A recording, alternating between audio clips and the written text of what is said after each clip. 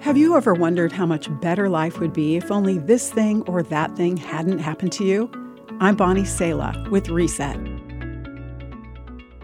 By her mid-20s, Brooke had already had a hard life. She'd experienced fear and physical abuse as a child in a home with frequent domestic violence.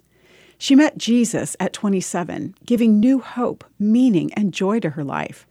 But Brooke often wondered how much better life would be if only she hadn't experienced such fear, trauma, and abuse.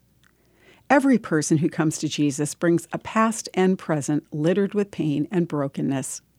And as life-changing as our experience is meeting Jesus and discovering his love and hope, our restoration and healing journeys unfold over a lifetime.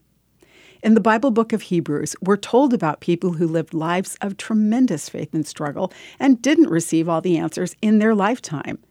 It says, all these people earned a good reputation because of their faith, yet none of them received all that God had promised.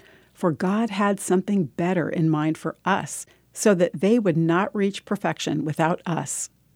There are countless testimonies from people who look back on even the worst experiences and say they see how God has used it all for good they'd never imagined.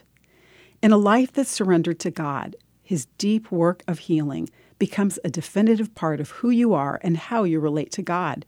It fuels love for helping others and brings an understanding of God's goodness.